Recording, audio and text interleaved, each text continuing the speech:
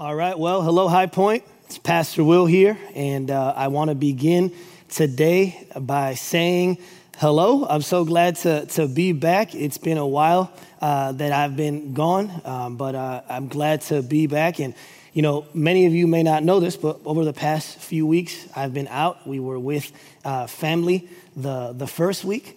And then we were in Florida the second week, and then the third week we got back and were able to spend some time here in Memphis before we got situated and got back into the flow of things. And I can tell you, I was telling one of our staff earlier today that after being in Chicago for a few days, it really does feel like Memphis is our home already. And Memphis feels more like home than Chicago ever did. And so we just love High Point. We love being here, and we're so glad to be back. Now, before I jump in today, I want to address a couple things right up front. First, I want to take a moment and say thank you. I want to say a public thank you to both Drew and Parker for holding down the fort while I was gone. They both did an incredible job unpacking God's word and addressing some very, very crucial habits. And I'm just so grateful for them as men. I'm grateful for their ministry. I'm grateful for their teaching gift. And what a blessing it is to be a part of a teaching team that is so gifted that I can take time away, several weeks away, and know that the word of God is being preached and the people of God are being edified. So shout out to both Drew and Parker for that. So that's the first thing I wanted to address. The second thing that I want to address today is I wanted to give you an update regarding our regathering plans, okay? So I want to give you an update regarding our regathering plans. After much prayer, actually, real quick, guys, can you turn my mic down? That would be really helpful. Thank you so much. It's kind of throwing me off a little bit. So I wanted to give you an update on this, and after much prayer and processing, we have decided to delay our regathering date. And the reason for that, there's actually several reasons, and I'll give you those here in a second. But after much prayer, processing, and conversation, we have decided to postpone our regathering date. Now, as many of you know, the plan was to regather on August 2nd, which was next week. But when I got back from vacation, after I said we were talking and processing and praying, and we just felt that the wisest thing, not necessarily the right thing or the wrong thing, we felt like the wisest thing for us to do was to postpone and to delay our regathering date. Now, there's a few reasons for this, and there are several actually, but I'm only going to give you three. The first reason is because when we initially decided on the August 2nd date, just to kind of give you some context, when the elders and I officially voted on that, it was towards the tail end of June. Now, if you know anything about June, at the end of June, things were getting better. The cases were going down. We were approaching phase 3, right? And essentially, we were about to get out of the woods, if you will. But then July 4th happened. And essentially, from that point on, things have just gotten progressively worse. And so one of the reasons why we had settled on August 2nd is because at that moment, based on the information that we had, we felt like that was the wisest decision to make. But unfortunately, things have changed and pretty drastically since we voted at the end of June. So that's the first reason. Another reason is just because of all the medical information that we are receiving, both externally and internally, right? As we look around our nation, we can see that there is a lot of just things are getting worse. Cases are going up. Phases are being extended. Mandates are being implemented. And so as we were looking around what was going on around our nation, and our state and our county in particular, we just felt that it would be wise for us to postpone and to delay. And that's not just medical information out there. We have on our elder board a medical professional. And we have many medical professionals who attend High Point who have reached out to us during this season and have given us very valuable feedback. And so a second reason why we have delayed is just because of what we are seeing with safety and medically, right? And the third reason why we are postponing is because of your surveys. One of the things that I said in the video before I left is that we were going to do a survey and that your feedback matter to us. We wanted to hear from you. And so because of that, we sent out the survey, and sure enough, many of you responded. And what we discovered is that the vast majority of you are just not ready to come back yet. And so in light of the fact that we said we were going to listen to you, we're going to listen to you, right? And so that was another reason why we have decided to delay. So like I said, there's many more, but those are the three primary reasons. And like I said, there was a lot of prayer.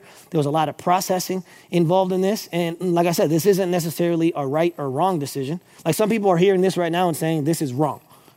And then there's some people right now hearing this right now and saying this is right. And what I can tell you is that neither side is right. This isn't right or wrong. This is what we believe is the wisest decision to make in light of the season that we find ourselves in, okay? So what I want you to know is that our plan is to keep you updated with any updates. We don't really have a return date in mind, but what we are planning to do is to, as an elder board and as a staff, to continually be evaluating and talking and discussing and figuring out when God wants us to come back. We will keep you posted with any updates, but just so you know, we will not be meeting in person next week. But the other thing I want you to know is that even though we are not regathering yet, it doesn't mean that the church isn't open. Okay, that's why we use the word regathering and not the word reopening, because the Church of Jesus Christ never closed. There is still work to be done. The Great Commission is still needs to be fulfilled. The kingdom of God still needs to expand. And so what I want you to hear from me is that in the next couple of weeks, so next week we conclude our Habitology series. And then the following week on August 9th, we are starting a 4-week series called Recentered, titled Recentered. And the series is about our mission and our vision. So in that 4-week series, I'm going to be rolling out our mission and our vision. And what I'm excited about is that in that series, I'm going to give you opportunities for you and your family to engage, for you and your family to be involved, for you and your family to be the hands and feet of Jesus in this season, okay? So be on the lookout for that. Really excited about that series. But what we're going to do today is we are continuing our series, Habitology. And today we are in the second to last week of this series. And for those of you who are joining us today for the first time, what we are doing in this series is we are looking at habits through the lens of Scripture. We are looking at habits through the lens of the gospel. And today, the habit that we are going to be addressing, which I believe is a very important habit for us to address, especially in a season like this, is the habit of prayer. So today, we are going to be looking at and unpacking the habit of prayer. Now, here's the thing about the habit of prayer. I would argue that it's easily one of the most important habits that we as believers can have. But at the same time, I would argue that it's one of the habits that we most struggle with. It's one of the habits that we are most tempted to minimize and not cultivate, right? And I believe that one of the reasons why we struggle with really praying and cultivating and sustaining that habit of prayer is because we don't really understand what prayer is. And Dr. James Montgomery Boyce, who was the pastor of 10th Presbyterian Church in Philadelphia for a long, long time, here's what he says in his commentary about prayer. He says, for most people, few doctrines associated with Christianity are more generally misunderstood than that of true prayer. It is totally misunderstood by non-believers, and it is misunderstood by many who profess the name of Jesus.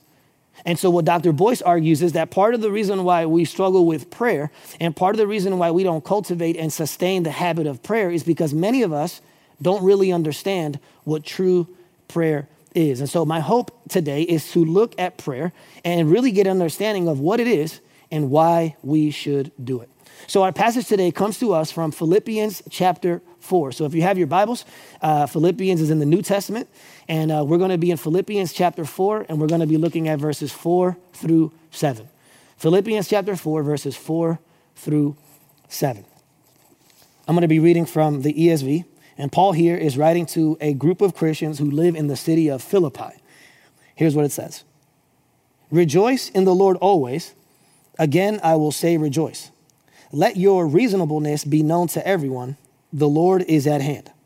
Do not be anxious about anything, but in everything, by prayer and supplication, with thanksgiving, let your requests be made known to God. And the peace of God, which surpasses all understanding, will guard your hearts and your minds in Christ Jesus. It's the word of the Lord. So what we're going to do today is we are going to look at this passage under two headings. We are going to begin by looking at how to pray. And then after we look at how to pray, we are going to conclude by looking at why we pray.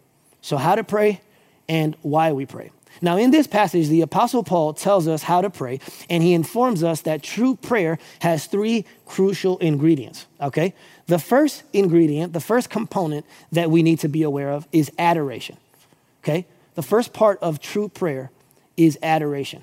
The second part is supplication, and then the third part is appreciation. Now, in light of Scripture, I would argue that there's a fourth part, which is confession.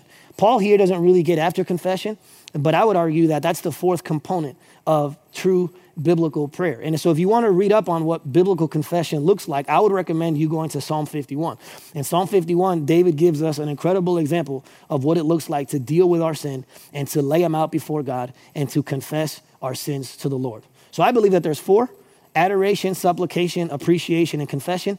But Paul here only focuses in on three, okay? So those are the three parts: adoration, supplication, and appreciation. So let's begin today by looking at the first component, the first ingredient to biblical prayer, which is adoration. Adoration. Let me reread for you verses 4 through 6.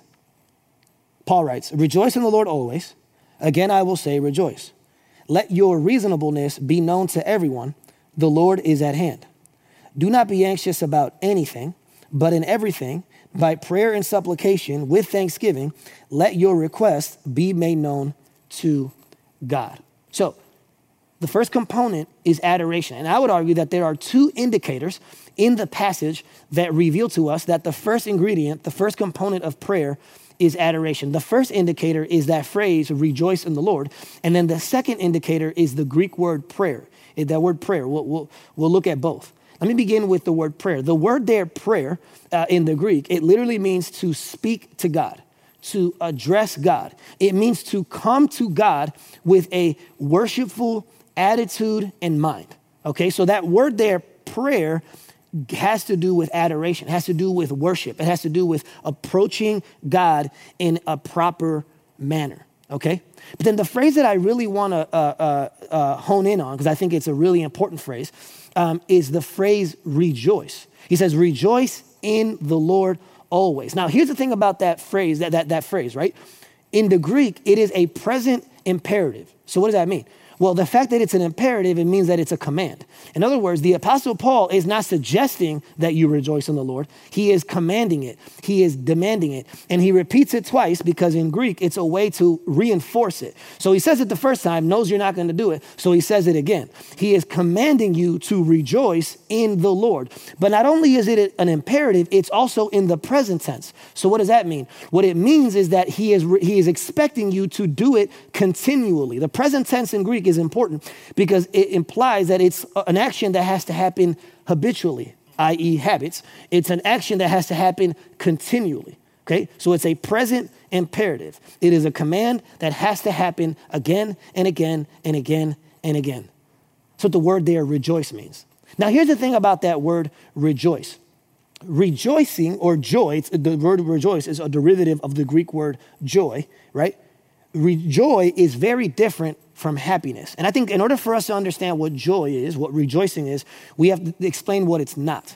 Because a lot of us, we like to intermingle the two words joy and happiness. But scripturally speaking, those things cannot be further from each other, okay? Here's why.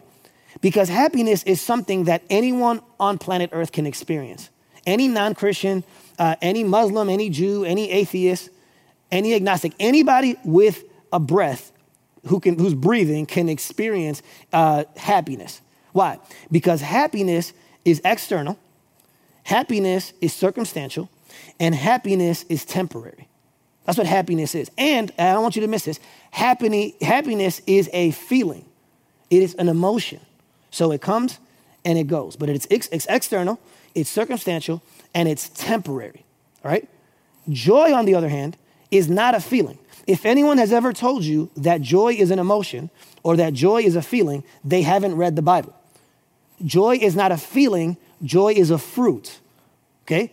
Galatians chapter 5 tells us that one of the fruit of the Spirit is joy. So joy is not a feeling, it's a fruit.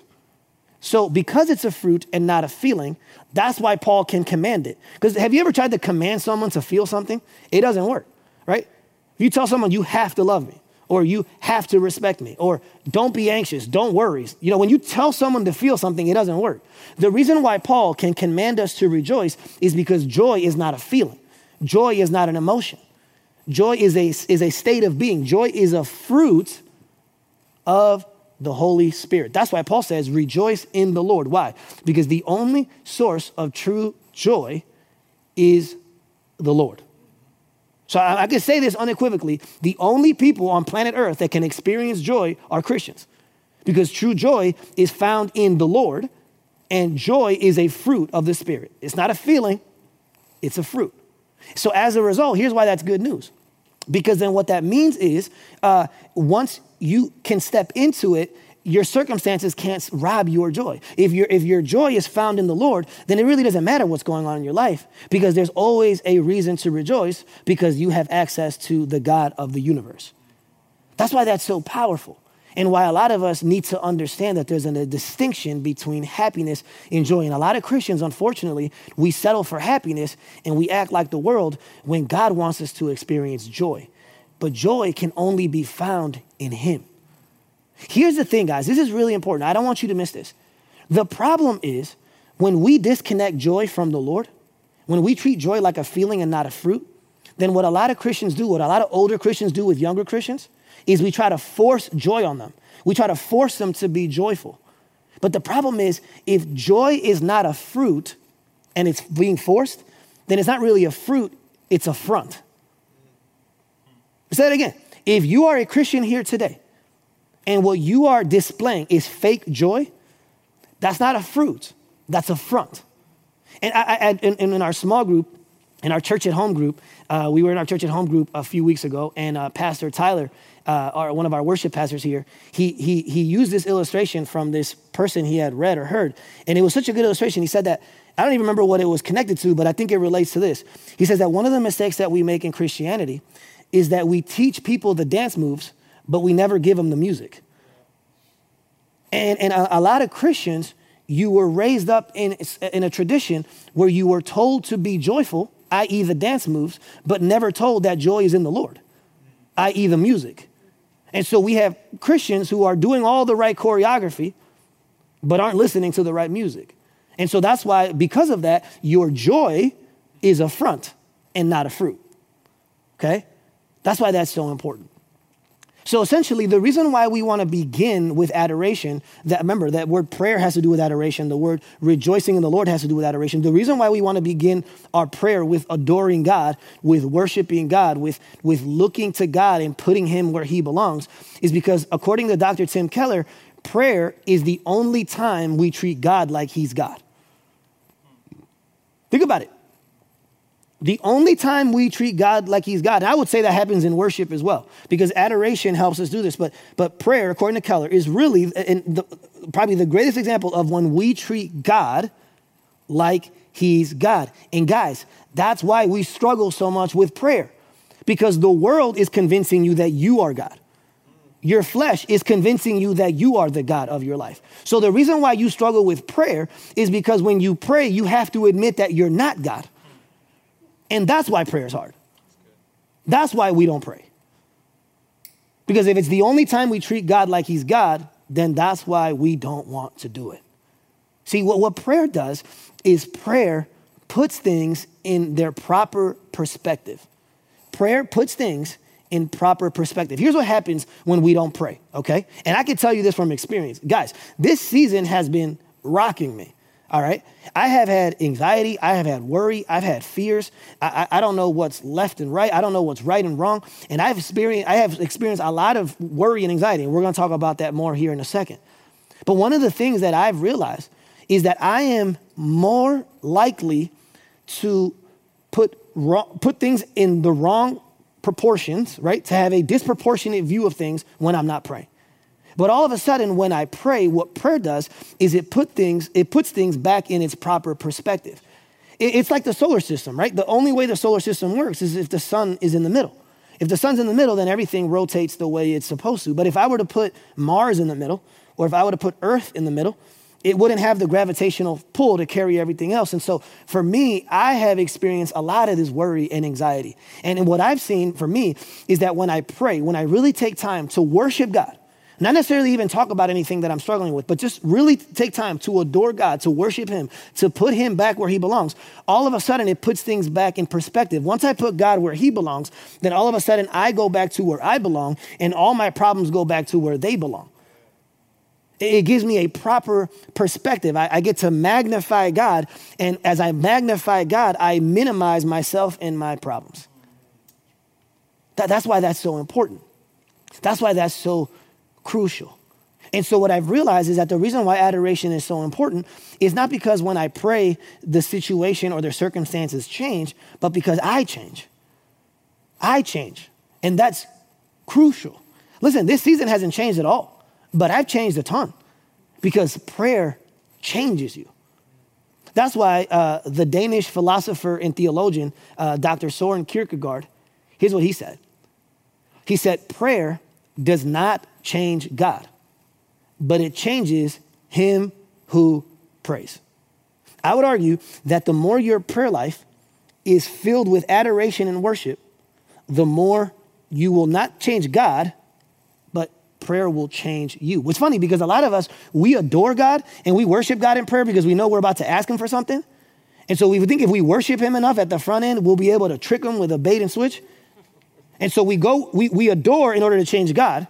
And what Kierkegaard is saying is, no, when you adore, you don't change God, it changes you. And that's what you really need. Okay? Here's the thing about adoration. Adoration allows you to treat prayer, and this is a quote from Carrie Ten Boom, but to treat prayer like the steering wheel of your life, not the spare tire of your life. A lot of us, we treat prayer not like the steering wheel, but the spare tire. I will go to prayer when the tire busts and I need help. I will break glass in case of emergency, but until then, I got this. So the question is, how do you treat prayer? Is it the steering wheel or is it the spare tire? That will tell you on how much you're actually adoring God. And one of the words that was fascinating to me that I didn't really understand until I studied this passage is the word reasonable. In verse 5, Paul says, let your reasonableness be known to everyone. Now, I'm going to go to that word twice today because this word has just so much meaning to it. It's probably the most important word in the entire passage. And I know I'm over speaking, but you'll see why in a second. One of the meanings of that word reasonable, here's the struggle with that word reasonable. There's no English word that can fully capture what that word means in Greek. But one of the meanings of that word reasonable is it means to have a suitable response, to have an appropriate response. So think about this. Paul says that the more you rejoice in the Lord, the more you pray to the Lord, the more you adore the Lord, you start to become reasonable. You start to have a suitable response. You start to have an appropriate reaction to the things around you. It puts things in their proper perspective. Okay? So I came across a quote that really impacted me a ton. It was from John Newton, the famous hymn writer, John Newton. He said this. He said, when we take time to adore God and we take time to put God where he belongs, it puts things in proper perspective. And all of a sudden, he says, listen to this, the worst times become bearable and the best times become leavable. I'm going to say that again because I know for a fact somebody missed that, okay? When you adore God, when you worship God in prayer, when you have a proper view of God and as a result, a proper view of yourself and your circumstances, all of a sudden, the worst times become bearable and the best times become leavable. But when you're not praying, neither of those realities are true. When you're not praying, the worst times are not bearable, they're unbearable. And when you're not praying, the best times are not leavable because you're probably worshiping something in that season, not God. Okay, so the first layer, the first ingredient to gospel prayer, to the habit of prayer, is adoration. The second ingredient, the second component is supplication. Supplication. Look what it says in verse 6. Paul says, do not be anxious about anything, but in everything, by prayer and supplication with thanksgiving, let your requests be made known to God. So the second component, the second ingredient is supplication. Now there's two words in this section that reveal to us that the second component is supplication. The first word that indicates that is the word supplication. Go figure, it's there in the text. But then the second word is the word request. Both of those words carry the idea of you going before God and asking for something, begging for something, making a request, making your request known to God and saying, God, please do something about my situation, right? Both supplication and the word request carry that idea, that word picture, okay? So the second component is supplication. And I would argue that out of the three components that we're going to be looking at today, this is the one that we are best at. Man, we are awesome at making supplications to the Lord. I would argue that for many of us, the majority of our prayer life is supplication. The majority of our prayer life is us going to God and telling him what we need. And the reason why is because American Christianity is a consumer Christianity. And so we treat God like a cosmic Amazon, and we go online and we make our requests. We have a wish list. Well, I'll get to that at some point, but this is what I need right now. And we order it, and almost always that order comes with some sort of price. So we try to do some religious things in order to pay the price for the good thing that we want God to do. And then we expect next day shipping. That's how we approach God. We are awesome at supplication. Heck, if supplication wasn't the only thing, if supplication was the only thing we were talking about, many of you could preach this sermon for me, because we are beasts when it comes to asking for stuff. But here's the thing. It's not the only component, and it comes after adoration. Because I would argue that if you do the job that's needed when it comes to adoration, it's going to change your supplication. If you adore God and put God in his proper place and put you in your proper place and put your circumstances in the proper place, what you ask for after that is going to be very, very different.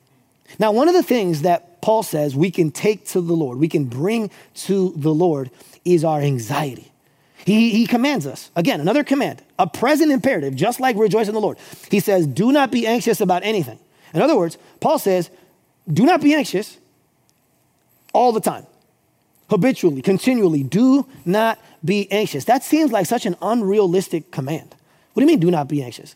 I'm anxious all the time. I can tell you, like I said, I have anxiety attacks all the time. We're constantly dealing with what do I do here? What do I do there? And High Point, being the pastor of High Point hasn't helped that, okay? It's made things worse. I can tell you that. And this season hasn't helped that either. So how can Paul command us to not be anxious? Well, here's the thing. The first part, do not be anxious, is impossible unless you read the second part, which is do not be anxious about anything. Instead, pray about everything. And we'll get to that in a second. But I want to drill down on this word anxiety, because this word anxiety is very interesting to me in the Greek. The Greek word there is merimna. And here's what it means. The word anxiety in Greek, it means to overcare, to be overly concerned. So get this. The Bible doesn't say you shouldn't care about stuff. The Bible says you can't overcare. The Bible says it's not that you can't be concerned about stuff, but you can't be overly concerned. Does that make sense? Because a lot of people are like, well, if you don't want me to be anxious, then I'm just not going to care, not care at all. No, that's the opposite extreme, right? It's not apathy that you're being called to do. You are to care, but not overcare. You are to be concerned, but not overly concerned. Here's what's interesting. The word picture there for the word anxiety, it literally means to be torn apart in several pieces. The word there, it means to be pulled in many different directions. The word picture there is of a mind that's divided up with many thoughts. So that's the word picture there. To be torn, to be pulled, to have divided thoughts. Actually, in the Old English, the word anxiety, which is based on the Greek word, in the Old English, the word anxiety meant to be strangled. That to be anxious means to feel like you're being strangled by your circumstances. You're being strangled by your fears and by your worries, okay? So think about it. It means to overcare, to be overly concerned, and it means, so think about it, when you're careful, it's what anxiety is. It's to be full of cares, right? That's what it is. Anxiety is to be full of cares. It's to have a divided mind, to be torn, to be pulled in many different directions. And I would argue that the best example of this comes to us from Luke chapter 10. In Luke chapter 10, you have Jesus at Mary and Martha's house. And Mary, who is probably Martha, who's probably the older sister, is doing all this work at the house. Mary, the younger sister, we are told, is sitting at the feet of Jesus just listening to him, right? And so there's a party, and people are coming, and there's stuff to be done. And Martha's just running around, doing work, getting stuff ready. And Mary is just sitting at the feet of Jesus, focused on him and him alone. And what does Jesus say to her? Well, Jesus only talks to her because she screams at him. Essentially, he goes, Jesus, what are you doing? Or do you not see my lazy sister? She's not doing anything, and I'm the one doing all the work. Jesus says something to her, and he uses the same Greek word that's here in this passage, anxiety, merimna. He says, Martha, you are anxious about many things. See the divided mind? And, Martha, you have a lot of different things on your mind. You're being torn. You're being pulled. Your mind is divided. Your sister, on the other hand, is focused on one thing. So that just proves that the definition of the Greek word is to be divided, because Jesus says that the opposite of being anxious is being single-minded.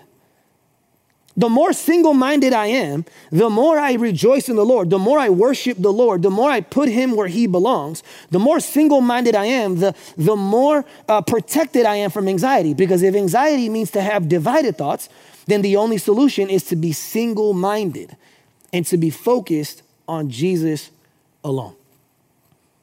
So the question for you today is this. How single-minded are you today? How many thoughts do you have running through your head? Do you feel like you're being torn apart? Do you feel like you're being pulled in several different directions? Do you feel like your mind is divided? Well, the opposite of anxiety is single-mindedness. The more the Lord is your only focus and the Lord has your attention, your mind's attention and your heart's affection, the less anxiety has a chance to creep into your life. But here's the reality, right? Many of us, we don't go to God. When we feel anxiety, we don't go to God. We go to a lot of other places, but we don't go to God. Some of us, we go to food and we anxiously eat. Some of us, we go to porn. Some of us, we go to gambling. Some of us, we go to YouTube. Some of us, we go to Facebook or Instagram, right? Some of us go to our careers.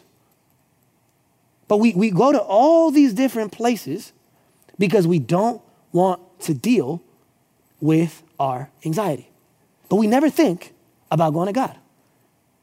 We try everything else but God. My thing is, I hope that you would give God just as much of a chance as you've given ice cream or social media or YouTube or video games or porn. Just give him an equal shot. Just try it. Take your anxieties and go to him instead of to those places. That's why that's so important. I just finished a book this week called Emotional Agility. It's a secular book, and it's okay. It's okay. Here's the thing about secular books. Secular books are really, really great at describing the problem, but they're terrible at providing a solution because they don't have Jesus, right? So that's essentially what that book is. It's really great at describing the problem and terrible at providing a solution. But in the book, Emotional Agility, here's what the author argues. He's talking about emotional awareness, and he says that when bad emotions come up, okay, when negative emotions come up, there's nothing wrong with the emotions in themselves, he says. What's wrong is how we react to them. And so we make something that isn't that bad infinitely worse. He says that there's two responses. The first response, when negative emotions comes up, is we suppress the negative emotion, which that's what I do. I am a suppressor all day, every day. You can ask my wife. I was suppressing the first 9 months of being here at High Point. And then right around the third week of my vacation, the dam broke, okay? And all of a sudden, all these emotions that I hadn't dealt with came out. And it was a pretty awkward situation, I can tell you that, okay? So the first way to respond to negative emotions is to suppress. That's one extreme. The other extreme is not to suppress, but to submit to them. And so there's people who just submit to every emotion that comes. Every emotion. And if you remember when we were talking about, and when we looked at the discernment passage, it's like our minds are a conveyor belt. We can't control what comes down that conveyor belt, but we can control what we inspect and push on. But what people who submit to every emotion do is if they're angry, then they just submit to being angry. If they're discouraged, they just submit to being discouraged. And they're just emotional roller coasters. They're happy one second and they're depressed the next second. And they're just up and they're down. And they're up and they're down. So he says we can either suppress it, and that's not right, or we could submit to every negative emotion, and that's also not right. One person, the person who suppresses, minimizes negative emotions, and then the person who submits magnifies them. Here's what I would argue. He doesn't say this third part because he doesn't understand scripture, but here's what I would say. Instead of suppressing and submitting, what we should do instead is we should surrender them to God. So we shouldn't suppress our emotion, our anxiety in this case. We shouldn't suppress it. We shouldn't submit to it. We should surrender it to the Lord. That, according to this passage, is the only proper biblical response. Okay? So essentially, what Paul's arguing, and I know it almost seems simplistic, but that's what he's saying. He says, do not be anxious about anything, but in everything by prayer. So here's what he's saying. He says, do not be anxious about anything, but pray about everything. So get this. You know how much I love my to the degree statements, okay? To the degree that you pray about everything, to that same degree, you won't be anxious about anything. But if you're not praying, don't be surprised that you're anxious, because Paul says that the answer to anxiety, at least spiritual anxiety, I know some of you struggle with physical or chemical anxiety. That's another thing. But at least spiritual anxiety, the answer to spiritual, emotional anxiety is prayer. That's the only prescription that the Bible gives. To the degree that you pray about everything, to that same degree, you will not be anxious about anything. Author Max Lucado, here's what he says in his book on worry. He says, no one can pray and worry at the same time. You can't do it. No one can pray and worry at the same time. Because by you praying, you are taking what you are worried about and you are giving it to God. So you can't pray and worry at the same time. So if you're worried still, you haven't prayed enough. But what are you talking about? I've been praying. No. You haven't prayed enough. Either you haven't adored enough, or you haven't done enough supplication, or enough confession, or you just haven't prayed enough. I hate to be that simplistic, but that's what the Bible says, okay? We have to go to God in prayer. And here's the thing. Here's why adoration is so important. I'm connecting adoration and supplication, okay? Here's why it's so important. Oswald Chambers, who's the famous devotional writer, here's what he says. He says that when we are anxious, the reason why we are anxious is because at the root of it, we don't trust God. We don't trust that God is good enough. We don't trust that God is loving enough. We don't trust that God cares enough. We don't trust that God is wise enough. And deep down, at the root of our anxiety, the reason why we are anxious is because we don't think God is enough. So here's what he says. This is a direct quote from him. He says that anxiety is a form of unconscious blasphemy. Anxiety is unconscious blasphemy because you are saying to God, I don't think you are enough. And so as a result, I'm going to sit on your throne. I'm going to wear your crown. I'm going to take your cares because I'm the God of this little universe, not you. Okay? And actually, it's not just Oswald Chambers that makes the connection between anxiety and trust. In the Old Testament, in Isaiah 26, verse 3, look what Isaiah says. And what I want you to see here is that in parentheses, I have provided what it means in the Hebrew so that you can get a full understanding of what he's saying here, okay? He says this. Let me read the whole verse, and then I'll explain each word. So you keep him in perfect peace, whose mind is stayed on you because he trusts in you. But the word there, you keep him in perfect peace, the word there, peace, means prosperity, tranquility, and complete. So get this. In Scripture, peace is not the absence of conflict. That's what we think peace is, right? A lot of us just think that peace is the absence of conflict. There's no conflict, there must be peace. No. In Scripture, the definition of peace is not the absence of conflict. It is the presence of prosperity. It is the presence of welfare, tranquility. The word picture there is of a body of water that is undisturbed. That's what peace is, right? So he says, you keep him in perfect peace, prosperity, tranquility, complete, whose mind, thinking and reasoning, is stayed. I love that word stayed in Hebrew because it means rests, leans, relies. So the person who experiences perfect peace is the person whose mind rests, leans, and relies on God. Because there's the connection to trust. He trusts in you. The word there, trust, means to confide and to believe. So just like Oswald Chamber, Isaiah 26:3 shows us that there's a connection between our anxiety and our trust in God. There's a direct correlation between both. And I'm going to say something here that's going to be a little controversial, okay? I would argue, and again, I'm not talking about chemical anxiety, but I would argue that anxiety is a form of pride. Anxiety is a form of anxiety. It's a form of arrogance. Not only because you're not trusting God, but it's actually because you're trying to replace him. Think about it. If you were to write out the word anxiety on a piece of paper, what's the letter right in the middle of it? I. Same thing with the word pride. What's the letter right in the middle of the word pride? I. It takes a lot of pride to be an anxious person. It's a sign of pride when you are overly anxious. And that's not just me saying it. In 1 Peter, Peter says, humble yourself under the mighty hand of God. So he tells us to humble ourselves, and then he tells us how to do it. He says, by casting your cares on him because he cares for you. So get this. If you don't cast your cares on God, then you're not humbling yourself. If you try to carry your own cares, you're being prideful. You're being arrogant. Anxious people are very self-centered people. They're very self-absorbed people because everything in their life revolves around them. Everything happens, of course. It always comes back to them. But again, remember I said I was going to go back to that word reasonable one more time.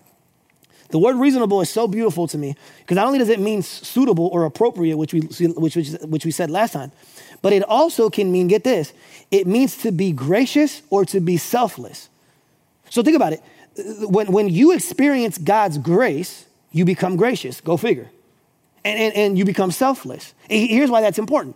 Because to be gracious, to be selfless, you can't be thinking about yourself.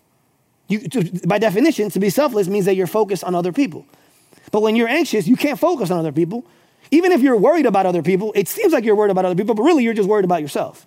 And so what happens is when you adore God and you bring your supplications to him, what starts to happen is you become reasonable, you become gracious, you become selfless, which makes sense because if you remember what Parker said last week, which I think was so well said, he said the reason why so many of us struggle with humility and we're so focused on pride and self-absorption is because we think that if people don't pay attention to us, if people don't see us, if people don't hear us, if people don't applaud us, then we don't exist or we're less than. But what prayer does is it reminds us, wait, I'm already seen. I'm already heard. I'm already loved. I'm already accepted. So because I have those needs met, now I can be gracious. Now I can be selfless because I'm not using those people to serve me. I can serve those people for their good. Guys, don't miss that. Please don't miss that. I don't know if anyone's ever told you that, but anxiety is pride. It is unconscious blasphemy. I heard a story. It's not a true story, but it's a helpful one. And this will be the last thing I say before I move on to appreciation. There was a story told about a woman who was struggling with anxiety, but she was struggling with a very specific form of anxiety. She was struggling, get this, she was struggling with and fearful of, at night when she would go to bed, she would be fearful that a thief was going to break into her house and rob the house. And every night she would struggle falling asleep. And all this anxiety would just overwhelm her. All this fear would just overwhelm her. And every night, day after day, month after month, year after year, that was her struggle. Every night, right? Then, after 10 years, a thief finally broke in.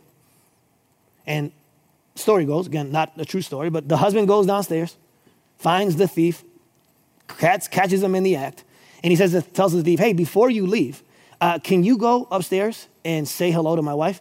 She's been expecting you for 10 years. Here's the thing. Again, not a true story, but here's the thing. That thief only robbed from her once. That anxiety robbed from her for 10 years. The thief could only steal from her once, but anxiety robbed time from her, sleep from her, energy from her for an entire decade, because that's what anxiety does.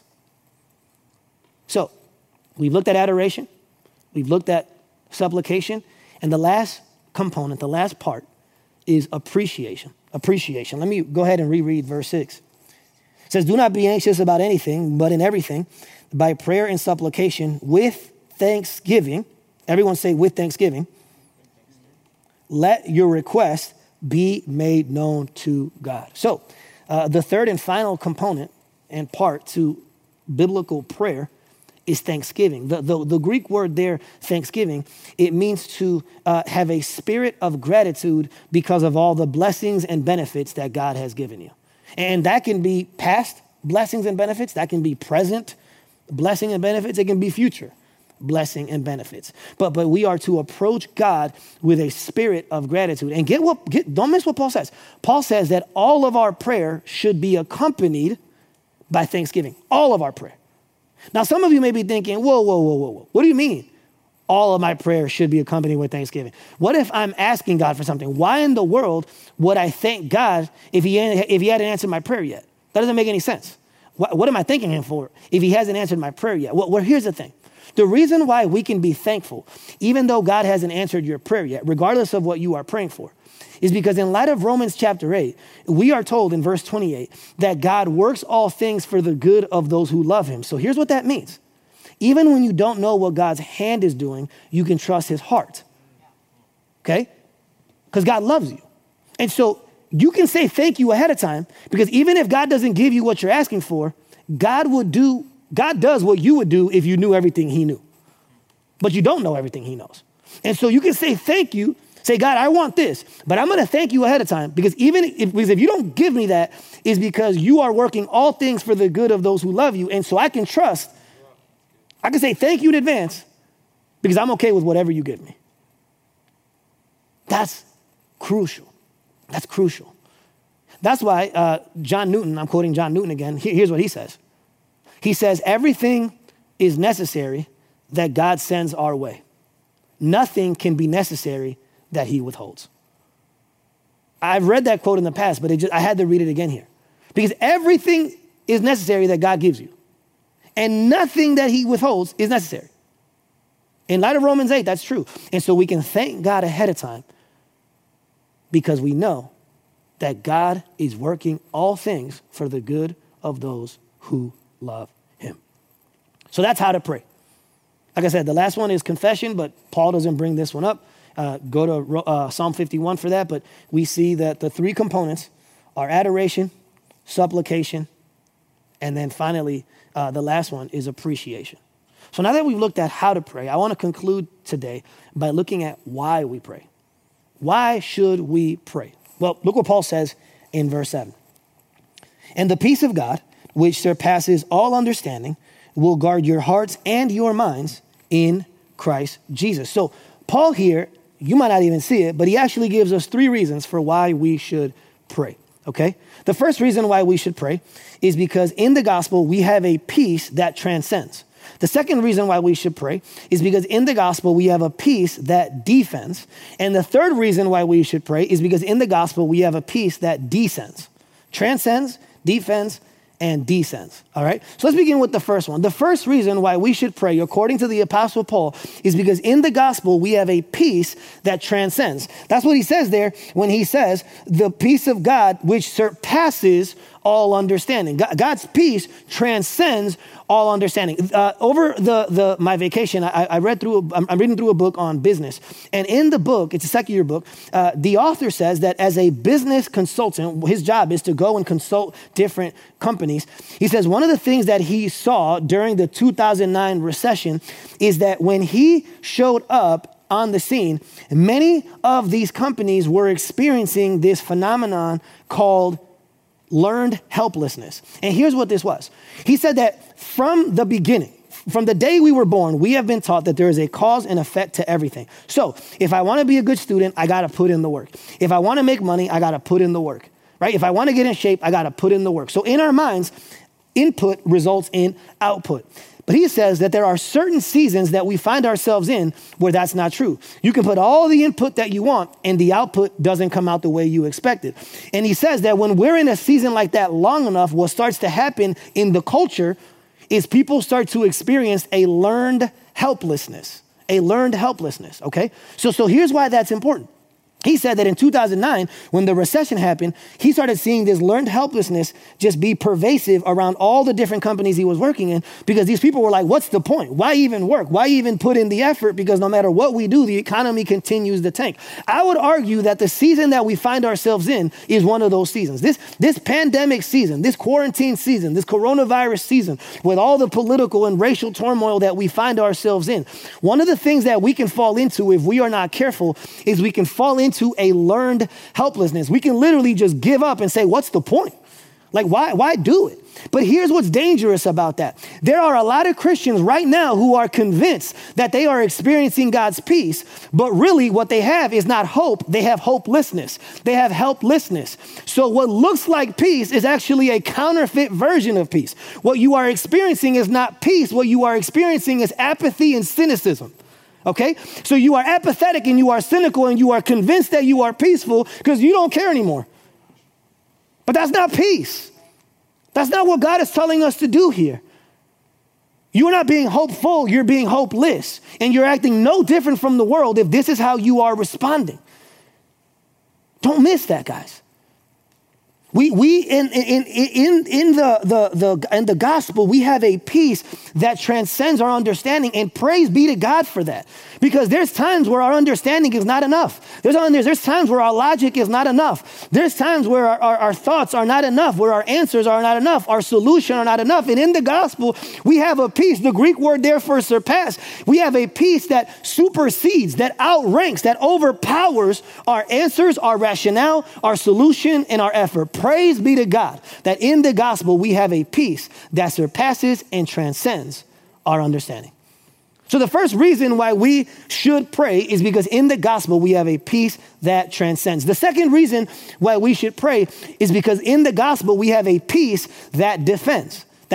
How do we know? Well, the next thing he says, which surpasses all understanding and will guard your hearts and your minds in Christ Jesus. I love that because the Greek word there for guard is a very vivid word in the Greek. The word picture there is of an army of soldiers surrounding a city. But get this, they're surrounding the city not to attack the city. They're surrounding the city to protect the city. So they're not facing in at the city. They're facing out, looking for any potential enemies or any potential invasion. Isn't that beautiful? So what we're told is that when we pray and when we approach God through Jesus in the gospel, we have a peace that protects us. We have a peace that defends us. God provides an army of soldiers and it surrounds our city and it protects us from worry and anxiety and fear and the enemy and the flesh and the world. That's what we have. We have a peace that defends us. And one of the things that I found just incredible this week is that I love that Paul's using that mental image here, that image of a garrison and of a protected city. Because the city of Philippi, out of all the cities that Paul wrote to, was the city that would most understand that concept. And here's why. Because of how strategic the location of Philippi was, it was one of the strategic strongholds of the Romans. The Romans knew that in order to protect their empire, they had to have a lot of soldiers and a garrison in the city of Philippi in order to protect their business dealings in that region. They knew that if they lost Philippi, they would lose a very strategic location. So get this, I love this. Paul is talking to a city that has the most powerful force in the known world residing there. And those Philippians knew they can go to bed at night and they knew that Philippi was not going to be overrun. Because the Romans were there, the Philippians knew that everything was going to be okay. Well, think about how much more should we sleep at night when we understand that we don't have the Roman Empire, we have the God of the universe who protects us, who defends us, who fights for us, who's villaging for us. Come on, church. Man, if that doesn't make you sleep at night, you ain't praying right. You don't get the gospel. Because in the gospel, we have a peace that defends us. That's why Paul Bunyan, in his famous novel, Pilgrim's Progress, he talks about the town, and the name of the town, get this, is the town of man's soul. the town of man's soul. And who is the person, the deputy that protects the town of man's soul? In the book, the deputy is named Mr. God's Peace. The deputy that protects the town of man's soul is Mr. God's Peace. Isn't that beautiful? That's what we have. So the first reason why we pray is because we have a peace that transcends. The second reason is because we have a peace that defends. But the third reason, I would argue the greatest reason why we pray, is because we have a peace that descends. And here's what I mean by that. One of the things that we discover when we do a biblical study of the word peace, one of the things that we discover when we zoom out of Philippians 4 and look at peace throughout the entirety of Scripture is that God's peace is not ultimately an emotion or a feeling or a place or a state of being. God's peace is a person, and that person is the Lord Jesus Christ. One of the things that Paul says here in the passage that we can read right past, but to anyone from the Old Testament, anyone who was a Jew from the Old Testament would have been shocked by, is when Paul says here, he says, the Lord is at hand. You can read right past that. But here's what it means. The Lord is at hand. It means that God is close both in time and in space. And even more so in the Greek, it means that God is accessible to us. God is accessible. Listen, that can only be said in the New Testament. In the Old Testament, nobody was saying that the Lord is accessible, because in the Old Testament, that wasn't the case. God was not accessible. In order for you to get anywhere near God, there would have to be animal sacrifices. And even still, if you were a woman, you could only go so far. If you were a Gentile, you could only go so far. If you were a Jewish man, you could only go so far. If you were a priest, you could only go so far. God was not accessible in the Old Testament. So why can Paul say that God is accessible? Why can Paul say that God is near? Why can Paul say that God is intimate? Well, the reason why Paul can say that is because of the Lord Jesus Christ. Because Jesus came to do what no sacrifice in the Old Testament could do. Listen, the reason why the Jews never experienced the peace of God is because they didn't have peace with God. Peace of God is a fruit. Peace with God is the root. So since they never had peace with God, they couldn't have the peace of God. Jesus came down and the peace of God descended onto earth. He came near. He approached us. He made himself accessible. So here's what's beautiful about the gospel. Peace is not something that you find. Peace is something that finds you. Peace is not something you find. Peace is someone who finds you. Before the peace of God can dwell in your heart, the peace of God had to dwell in the flesh, in the world. That's what Jesus Christ came to do. Jesus Christ, in Jesus, get this, in Jesus, the abstract principle of God's peace became a concrete person. Jesus came to deal with our real issue. Our real issue is not that we don't have the peace of God. The real issue is we didn't have peace with God. Jesus came to deal with the root, which was peace with God, Romans 5, so that we can have the fruit, which is the peace of God, Philippians 4. Come on. At the cross, Jesus Christ temporarily lost the peace of God and the peace with God. At the cross, Jesus temporarily lost both of those so that by faith in him, we might eternally gain both. When you understand that, it kills your anxiety at its root. Because think about it. Sometimes the reason why we're anxious is because we're scared that God's not good. Well, in light of the gospel, in light of the cross, that's not true. Sometimes we feel we're anxious and we're struggling like, well, it must be that God's punishing me. Well, in light of the gospel, in light of the cross, he already punished Jesus, so that's not true. Or it might be that God doesn't care for me. In light of the gospel, that's not true. So all of a sudden, your deepest fears that cause the deepest anxieties are dealt with in the gospel. Listen, if you're sitting here today and you want a relationship like this, you've never prayed like this. You've never heard any of this. You're like, wait, what the heck? This is not what I grew up listening to. Well, I want you to know that the only way you can experience this peace of God is if you have peace with God. And Jesus came to give you peace with God. When you place your faith in him, the Holy Spirit resides in you and starts to produce the peace of God, which is also a fruit of the Spirit, the peace of God in your life. This is going to seem controversial, what I'm saying, but I would argue in light of Scripture, the only people that can really pray to the God of this universe are Christians. Why? Because Jesus says, I am the way, the truth, and the life. You cannot approach the Father except through me. So if there's so many people praying all throughout the known world. But the reality is the only people that are actually getting to God are the people who come through Jesus, who is the only mediator between God and man. So if you've never prayed like this, if you've never experienced peace like this, I pray that today would be the day that you place your faith in Jesus. All it takes is for you to confess with your mouth that Jesus is Lord, to believe in your heart that Jesus is Lord. That's all it takes. Pause the stream. Do it right now. Go before God. I was 18 years old. I was a senior in high school when I did it. And I can tell you, it changed my life. My life has never been the same since. I pray that today would be that day for you. If that's you, we would love for you to text the word High Point to the number 97000. Last thing I will say is, if in light of this passage, I would really just ask for you guys to pray for me. This is a tough season to lead. And it would be prideful for me to say that I have it figured out, because I don't. And I'm more convinced than ever that I need your prayers. So be praying for me. Be praying for our elders. Be praying for wisdom. Be praying for humility. Be praying for unity. But we really covet your prayers in this season, because we really want to, like I said, not do the right thing or the wrong thing. We want to do the wise thing. This isn't a black or white season. This is a gray season. And so pray for wisdom if you can. Because honestly, like I said earlier, I can't think of a habit that's more important in a season like this than the habit of prayer. So let's pray.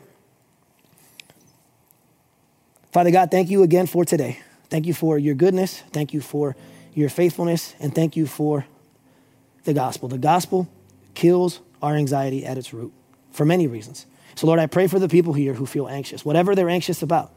I pray even in the church at home groups that at the end they would take time to pray for each other's anxieties and pray for each other's worries and cares.